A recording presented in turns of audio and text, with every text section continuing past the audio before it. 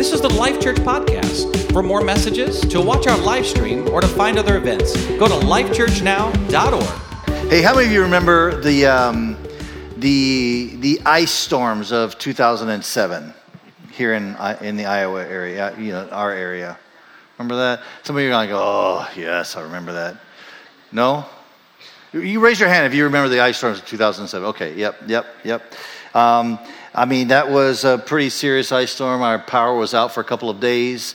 Many people had power out for actually a week or more. Some people had it out. It couldn't have come at a more inconvenient time for us because in 2007, we still had teenagers at home that needed computers, and they needed to print papers, with the printer, and they needed food, cooked food, which I guess they were happy to go to McDonald's and stuff. I don't know, but it wasn't the most convenient time for us to lose power.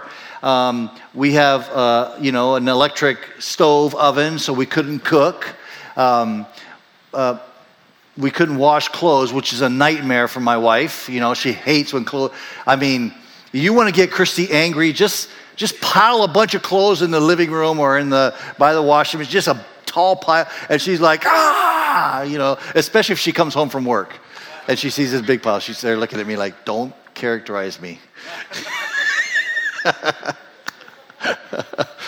Yeah, so it was just a very inconvenient time. Obviously, it's always an inconvenient time, it seems like, right? And so I called Mid-American to try to find out when the power would be reconnected, but we'd have power again. And of course, because this was across the whole area, they weren't answering the phone. You get this voicemail, you're like, yeah, we know your life really stinks right now. We're sorry, it'll get better one day, And so finally I kept harassing. I finally got to talk to an agent, and we had this conversation about it, and she was very apologetic, and she was like, I don't know.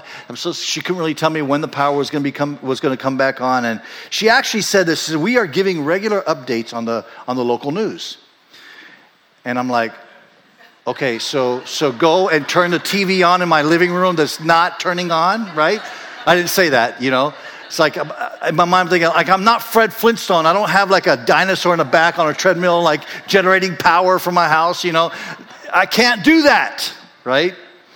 Well, anyway, after a few days, the power came back on, and it was celebration time in our house. Like, we went through and turned every light on in the house just because we could. So that felt good. We can turn lights on in the house, and I was ironing clothes even though nothing was really wrinkled, I was like, we were excited. It was a celebration because the power was back on. The point is that whenever the power went out, everybody knew it.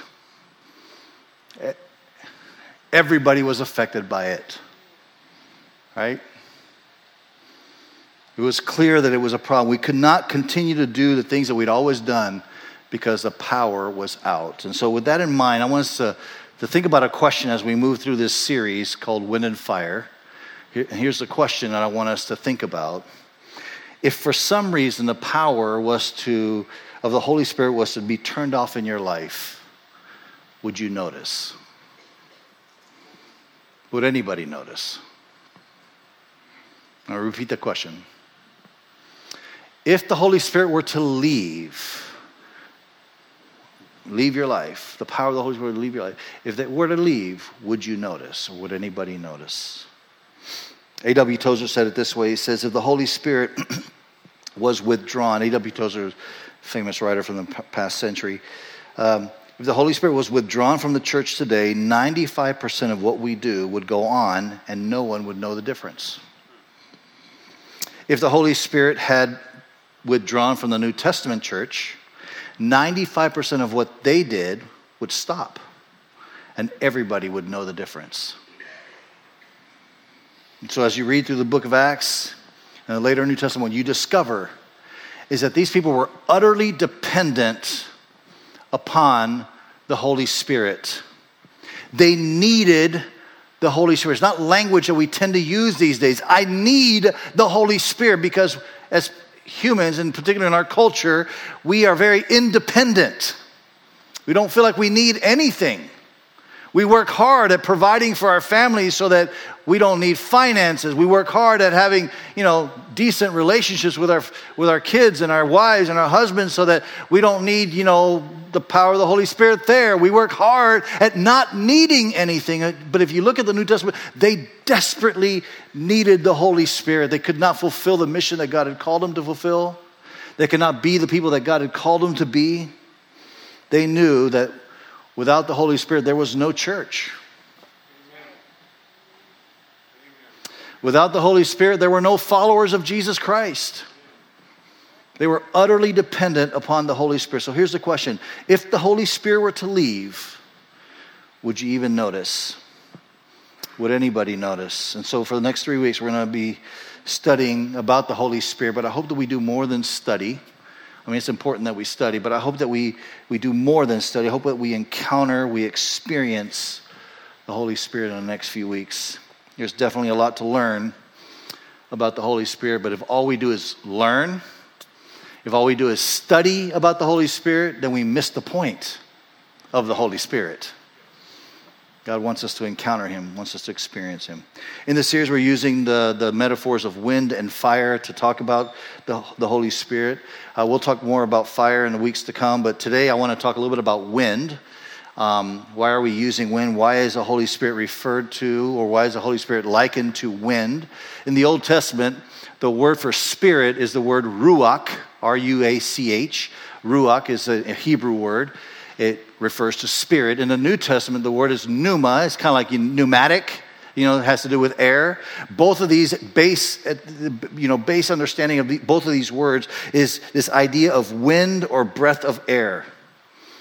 And it's the image that the scriptures are using to help us understand the Holy Spirit. Jesus, in fact, in John 3, he's trying to explain to a religious leader about the Holy Spirit, and he uses this exact image of wind. In John 3:8, he's talking to Nicodemus, and he's trying to explain to him how a person is born again, this idea of new birth, or of, that the way you were in your old way, you have this experience with God, the Holy Spirit comes in and it brings new birth, that you are now born again. And so there's this change of thinking, there's this change of living that happens because of this new birth. And so Jesus is talking about that to this guy named Nicodemus, and he says in John 3:8, he says, the wind blows wherever it wants.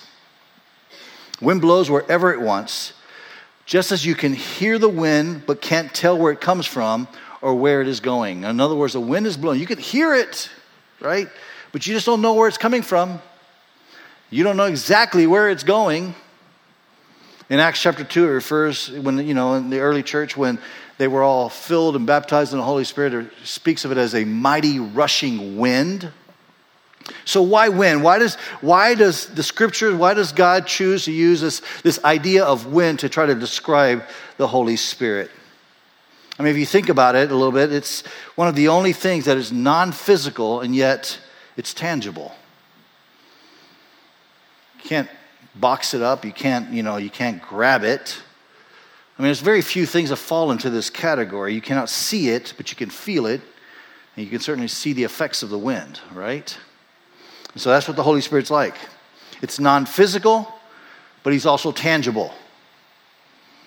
The Holy Spirit is non-physical, but he's also tangible. You cannot see him or grab a hold of him, but you can certainly feel him. You can experience him. You can see the difference that he's made in our lives. And so this image is also what makes people a little bit uncomfortable, right? You can't see him, but you can feel him, right? You see the effects of the wind, but you don't know exactly. You can't actually say, hey, there's wind, right? It makes us a little bit uncomfortable. It's because wind can't be contained, and we like to contain things. Wind can't be controlled, and oftentimes we have control issues.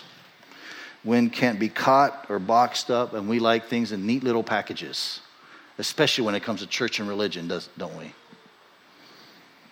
Wind will blow wherever it pleases, and for some of us, that's a bit uncomfortable. You see, my concern is that as a church, we might see ourselves like a sailboat, okay? Imagine a sailboat. You know what a sailboat's for, right? And so as a church, we might see ourselves as a sailboat. So we invest a lot of money in a sailboat. We make sure that it's beautiful, it's got all the right parts. You know, we even go to conferences to learn about sailboating. We get the manual for the sailboat, and we learn the manual. We know it inside and out. We know everything about sailboating. We might even go as far as reading biographies of famous sailors and those who were sailboat sailors. We figure out the course for our sailboat. We find the safest route for our sailboat. And all that's important, but really what matters when it comes to sailboating is the wind. The wind. Without the wind, you just have a big hunk of something sitting out there. Unless you have a little motor, cheat motor or whatever, then you could probably move around. See, all these things are fine and good, but what really matters is that the sail is hoisted. The job of the sail is to catch the wind.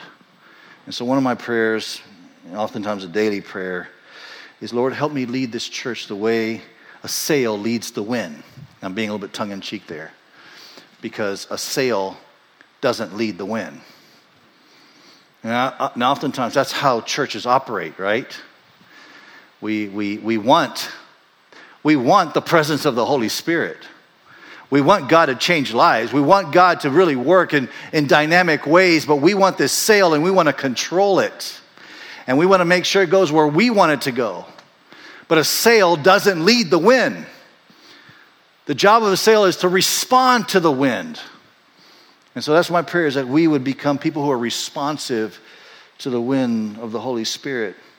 So Holy Spirit is described as this wind that blows. You can't grab it. You can't get a hold of it. You can certainly feel it, right? You can't see the wind, but you can see the effects of the wind. And so we want this to be true, not just for us corporately, but we want it to be true for us personally as well, individually. The world may not understand the Holy Spirit. They may not get it, but they can see the effects of it upon your life. They can see the transforming work of the Spirit in your marriage, in your personality, in your temperament, in how you live your life on mission and with purpose. They see the effects of the Spirit in your life. Again, they don't feel it, they can't grab a hold of it, but they can see what happens in your life. And so the question for us as we're talking is, if the Holy Spirit were to leave, would you notice? Would anybody notice? Now, I know this subject for some seems a bit confusing, and maybe even there might be even disagreement along the lines of the topic or the doctrine or the theology of the Holy Spirit. And that's not really where I'm going today. I'm not trying to be doctrinal about the Holy Spirit. I'm not trying to be theological about the Holy Spirit, although I am doing some theology now. And it's kind of interesting to me that there is confusion and there's debate and there's disagreement on the Holy Spirit, when really one of the primary roles of the Holy Spirit is to bring unity. And yet there is division about the Holy Spirit. Isn't that interesting? And that tells us that we are in this pond where we're thinking theology and doctrine, and really what God is asking us to do is experience the Holy Spirit. To experience God, the Holy Spirit. And so I want to acknowledge that for some of you, many of you, this conversation that we're having is a little bit uncomfortable. And maybe you grew up in a church tradition that really never talked about the Holy Spirit. It's like, He's God. We know He's God. The Holy Spirit's God, but your pastor never really brought it up in a sermon, because why? What's the purpose of talking about the Holy Spirit, You might even treat the Holy Spirit kind of like that crazy uncle. You just don't want him to show up. And when he does, you want to make sure he hurries up and leaves, because you don't want him around too often, too long. And so you might feel that way. That's maybe the tradition you came from. Others of you grew up where the Holy Spirit was kind of like the star of the show, right? Even though the significant role of the Holy Spirit is to point to Jesus, it was all about the Holy Spirit. And so there was chaos and there was whatever, and you just conflicting words, conflicting ideas, conflicting problems, and the star of that chaos and the star of that conflict was the Holy Spirit. And that's sort of the tradition you came from. So this makes you a little bit uncomfortable to talk about the Holy Spirit. And then there's some of you that you really just don't know anything about the Holy Spirit. You just haven't ever discussed it. You haven't talked about it. It's never been a conversation point in the dorm room or anything like that, All you know is that people who talk about the Holy Spirit fall in one of two camps. Those who wear a lot of makeup and those who wear none. And that's all you know because you've seen it on TV, right? And so anyway, there's a lot of whatever thoughts and ideas about the Holy Spirit, but today what I want to do is I want us to understand the Holy Spirit as a person. And that's really the beginning conversation for us, is to understand him as a person, all right? Because if we don't understand the Holy Spirit as a person, meaning we only understand him as a force, as an energy, as a power, if that's all our context is for the Holy Spirit, then the rest of our discussion means nothing. So we need to understand him as a person. It's important for us to understand him as a person. Because if we can understand the personhood of the Holy Spirit, then we can understand how to have a relationship with the Holy Spirit. And that's really the goal for us in this series, is to have a relationship with the Holy Spirit. So we're going to let Jesus introduce us to the Holy Spirit in John chapter 14. The Bible describes the Holy Spirit as a person who has feelings and emotions, as a person who has a will and desires, as a person who has intellect and thought. And let me just qualify something real quick. I might, because we oftentimes, when we talk about the Holy Spirit, we use the neuter or the impersonal pronoun like it, or, that. And I might, now I'm just going to be honest with you, I might make that mistake. I don't believe that it's an it. I believe it's a person, and there's some confusion even in the language of Scripture where there is a little bit of that back and forth as well, but they always point to the Holy Spirit as a person. And so we're going to talk about the Holy Spirit as a person in this series. And this person has intellect. It has thought. And so Jesus in John chapter 14, 15, and 16, chapters 14, 15, and 16, is kind of the end of his life. And he gathers his disciples together to talk about this promise. And particularly to talk about the fact that he's leaving. He's going to be crucified. He's going to be taken up into heaven. And so he wants to have a conversation with his disciples to let them know that and he knows that this is going to be hard for them. They've spent the last 3.5 years together, and now Jesus is leaving them. And this is going to be very difficult for them. And he also knows that in the days ahead, they're going to face a lot of challenges as well. And that's going to be difficult. So he wants to let them know that he's leaving, but the Holy Spirit is going to come. That he has to leave, but they won't be left. And so he introduces us to the Holy Spirit in John 14, verse 16. He says, "And I will ask the Father, and he will give you another advocate who will never leave you. He is," notice the personal pronoun, "he is the Holy Spirit who leads in all truth. The world cannot receive him," another personal pronoun, because it isn't looking for him and doesn't recognize him, but you know him. In other words, you have a relationship with him. You've experienced him. You've seen him at work in your midst. You know him because he lives with you now and later will be in you. Notice in verse 16, he says, "I will ask the Father, and he will give you another." That's an important word for us to understand the personhood of the Holy Spirit. In fact, if you have a Bible, you can circle it, or if you want, you could use your app and just highlight that word, another. Because it's a very, very critical word for us to understand when we think of the personality of the Holy Spirit, when we think of the personhood of the Holy Spirit, it's important for us to understand this word, another. In the Greek, two words can be translated another into the English language. The first word is heteros, which means another of a similar kind. You get heterosexual, it's another of a similar kind. So it's kind of like me. Right? Like you met this really tall, handsome, white-bearded Latino guy, and he's kind of like me. Anyways, that's not a very good joke. Heteros, right? Heteros. And then the other word that can be translated in the Greek to another is the word allos, A-L-L-O-S. And it's another of exactly the same kind. And this is the word that Jesus uses in this passage. I will send you another comforter. He's saying, I'll send you one exactly like me. Not kind of like me, not similar to me, not my stepbrother who kind of, he's really not at all like me. And I think a lot of us treat the Holy Spirit like the stepbrother. Like, let's talk about Jesus, but this Holy Spirit, okay, let's just... No, he's exactly like me. And in the context of Trinity, he is me. The Holy Spirit. See, here's our problem as I see it. We have a tendency, we think of the Holy Spirit as a what rather than a who. We speak of the Holy Spirit as an it rather than a he. We relate to the Holy Spirit as a force rather than a friend. And that's really where we're going to go today in this talk about the Holy Spirit. That's our problem.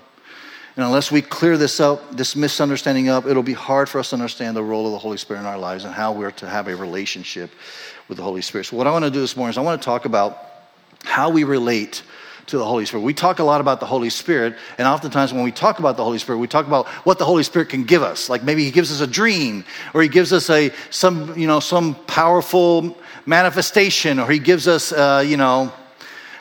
words of knowledge or abilities to heal. That oftentimes that simply seems to be the context in which we talk about the Holy Spirit, the stuff that we get from the Holy Spirit. But I today want to talk a little bit about how we relate to the Holy Spirit. Who is the Holy Spirit? And how he's a person, okay? So for us to understand that, and we need to do that, we need to understand him as a person so that we can embrace him and have a relationship with him, okay? First thing I want you to notice here, for instance, is that the Holy Spirit can be lied to. The Holy Spirit can be lied to. Now, when I think of lying, I don't think of inanimate objects. Like I can't lie to my phone or this table. You're an ugly table, or insult this table, right? I mean, table has no feelings, right? Holy Spirit can be lied to. And so we find this story in Acts chapter 5 of story of Ananias and Sapphira. You may have actually heard this story before. It's this husband and wife who sell a piece of property, and they sell this piece of property, and they tell the church that they're going to donate all of the land, all the proceeds of the property. They're going to donate it to the church to feed the poor. There's this frenzy going on. There's all these poor people, and so people are selling properties and land to help the poor people, and so Ananias and Sapphira tell the leaders of the church that they're going to sell this land and they're going to give it all to the poor.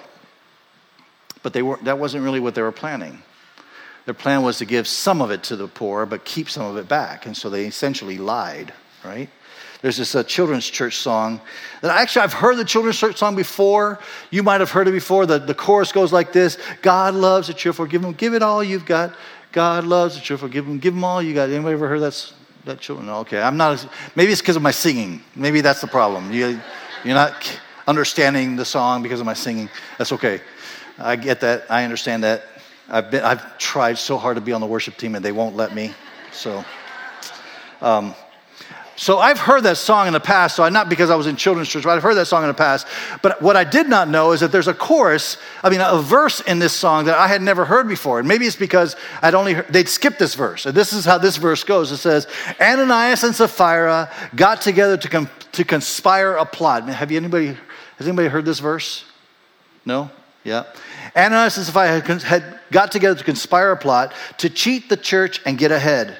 But they did not know the power that the Holy Spirit had. They lied to Simon Peter, and they both dropped dead.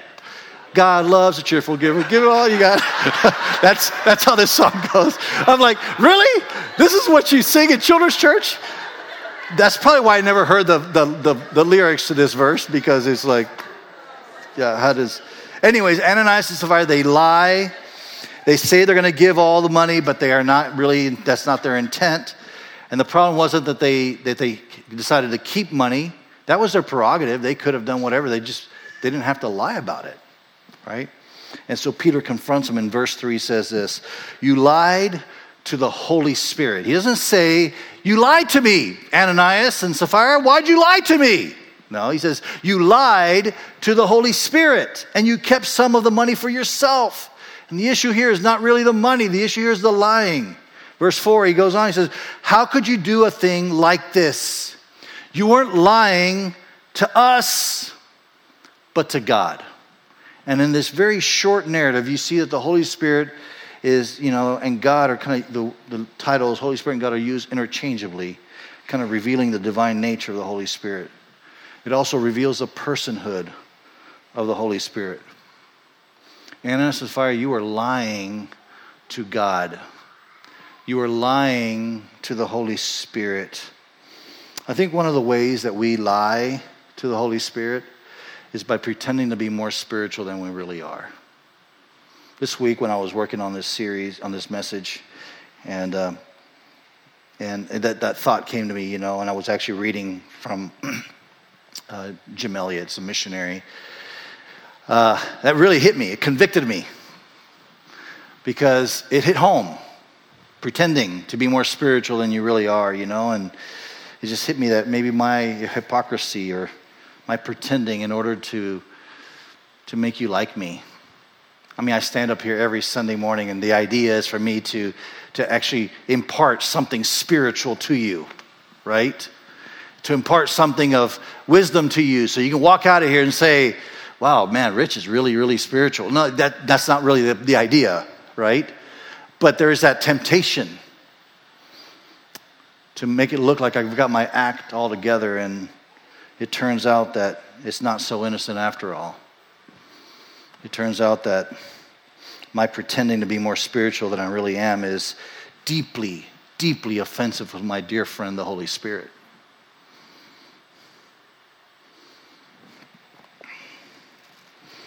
Some of you might come to church and you sing worship songs like we did this morning. Raise your hands in worship, just singing the song out loud and just enjoying that. But then you leave here and you go and you yell and curse at your family. That's lying to the Holy Spirit. It's not just an offense towards your household. You're sinning to the person that's in you, the Holy Spirit.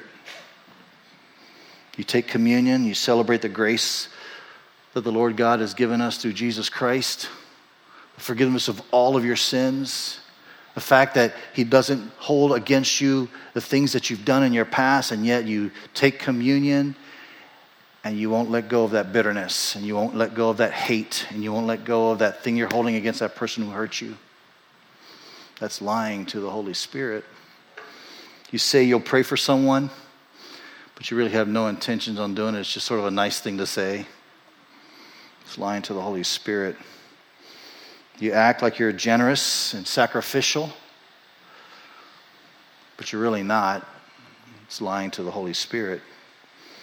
These are all ways that we pretend to be more spiritual than what we really are. I was reading Jim Elliot, and he's this famous missionary who died a martyr in Ecuador. And he's famous for his little quote that I have in several of my Bibles. He is no fool who gives up what he cannot keep to gain what he cannot lose, talking about commitment and sacrifice. But Jim Elliot is commenting on this Acts chapter 5 verse, and this is what he says. He says, all across the church in America, people are singing the song, I surrender all, but really, they're lying. Okay, he said that. I didn't say that, okay? Jim Elliot said that, just in case you're wondering. Jim Elliot said, they're lying, right? It's strong. That's what he says. We Christians don't tell lies, we sing them.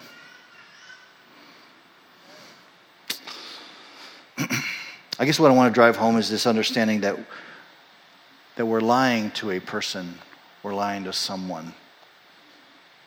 It's easy when we think that we're just hiding it from the pastor or hiding it from that person that sits in the church with me. But we're really lying to the Holy Spirit.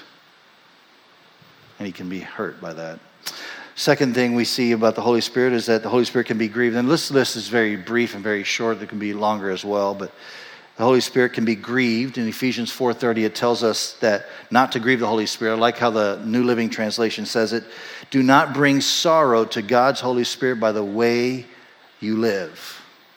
So when I read this, that the way I live can actually bring sorrow and sadness to the Holy Spirit, it helps me understand Him as a person, right? I mean, you can't really grieve somebody who's not a person.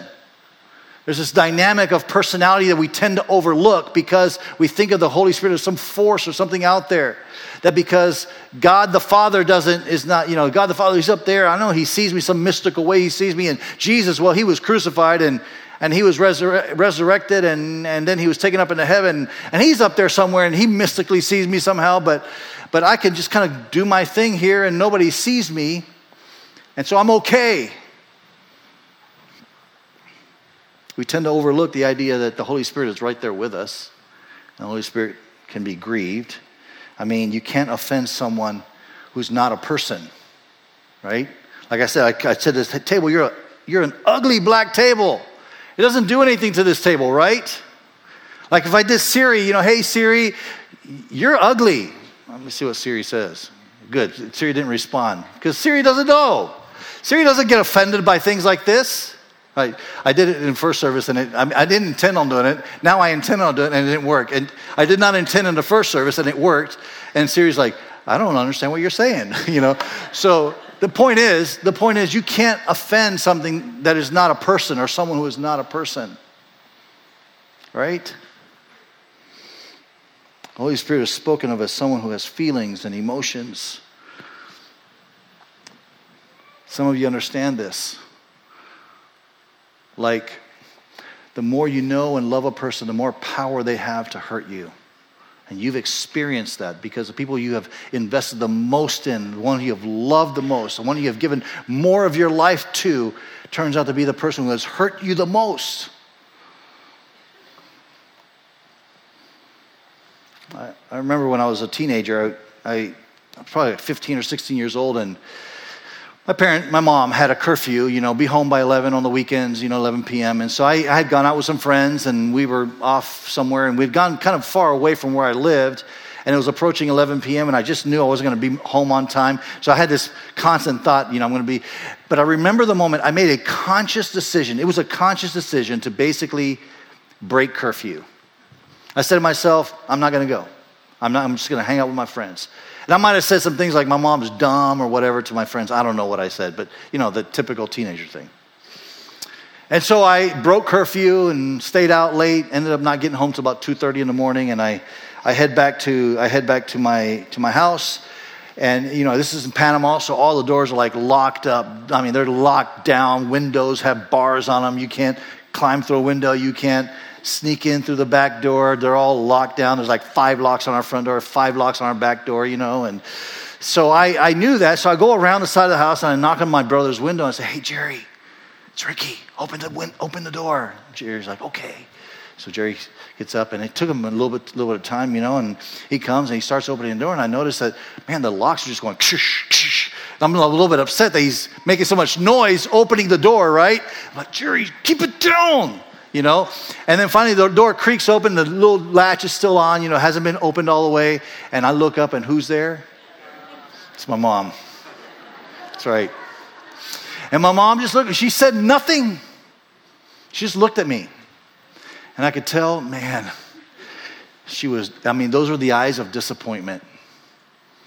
I had hurt her. Especially because earlier in the evening I had told her, yeah, I'll be home by 11 and just hanging out with these friends, which was all fabricated, all a lie. But I had hurt her. I would have preferred that she would have just gotten angry and yelled at me, but instead she just stayed silent and looked at me. I never broke curfew after that. Of course, the rest of the story is that my mom did not let me in the house either. She handed a pillow and a blanket through the door and said, see you in the morning. You have to know my mom. She raised 5 boys by herself, so she knew better, right? Listen, it's one thing to break some rules. It's a totally different thing to break a heart. Are you hearing me? You know that. You understand that. I think that's really the difference between religion and relationship. Religion, the word religion, comes from the Latin word religio, which means to bind together. There's a bunch of rules that bind us together. And so it's easy for us to break rules regarding religion because we look at it like, man, that rule was invented in 1257, but how does it apply to me? It doesn't mean anything to me, and I know there's a remote connection to a Bible verse somewhere, but it's just antiquated. I'm not going to follow that rule. It's easy for us to do that. But when we understand the relationship with the Holy Spirit, and we understand that it's not about religion, it's about a relationship, and that when we break the rule, whatever rule that might be, we're breaking a heart. We're breaking a heart. And it changes the way we live. You hear me? The last thing I want to say about the Holy Spirit is that the Holy Spirit can be your friend.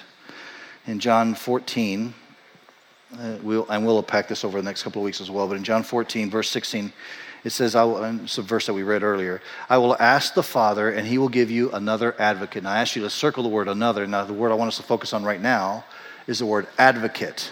If you notice, the word advocate is capitalized. It's an identifier. It's a name for the Holy Spirit. Other translations translate it comforter, counselor, helper, and even friend. And so essentially, Jesus is telling us here, the Father's going to send us a friend that will never leave us, that will never forsake us. He can be your friend, not just a force out there, not just the Spirit. He can be your friend, right? So this week, what I want us to do, as we kind of dive into this series called Wind and Fire, as we talk about the Holy Spirit, what I want us to do is I want us to pray a simple prayer every single day, if you can. Maybe put it on your phone as an alarm or whatever. But every single day, pray this simple prayer. And this is the prayer I want us to pray. Holy Spirit, I want to know you personally. Not I want to know your power and I want to know your strength and I don't want to know your majesty. Yeah, that's all great. Holy Spirit, I want to know you personally. I welcome you into my life and I want you to be my closest friend. And just asking you to do a very simple task this week is say, okay, that's the prayer I'm going to pray. I want to know you personally. I welcome you into my life. I want you to be my closest friend, and because he is. Now, you may be here and you know the Holy Spirit. You've known the Holy Spirit for a long time, and he has been your friend for a long time, maybe even longer than I've even been alive. You might be here right now and you've never even given your life to Jesus Christ, so you really have no idea what I'm talking about in many ways. But this prayer is valid for all of us. There's not a single person in this room that says, oh, that prayer doesn't apply to me. That prayer is for that person. No, this prayer applies to every single one of us in this room. Whether you've been serving him for a long, long time or you just started today. You can ask him to know him personally. Welcome him into your life and say, be my closest friend. Amen. Let's all stand. Holy Spirit, I want to know you personally. Holy Spirit, I want to know you personally. I welcome you into my life. I want you to be my closest friend. Let's start there.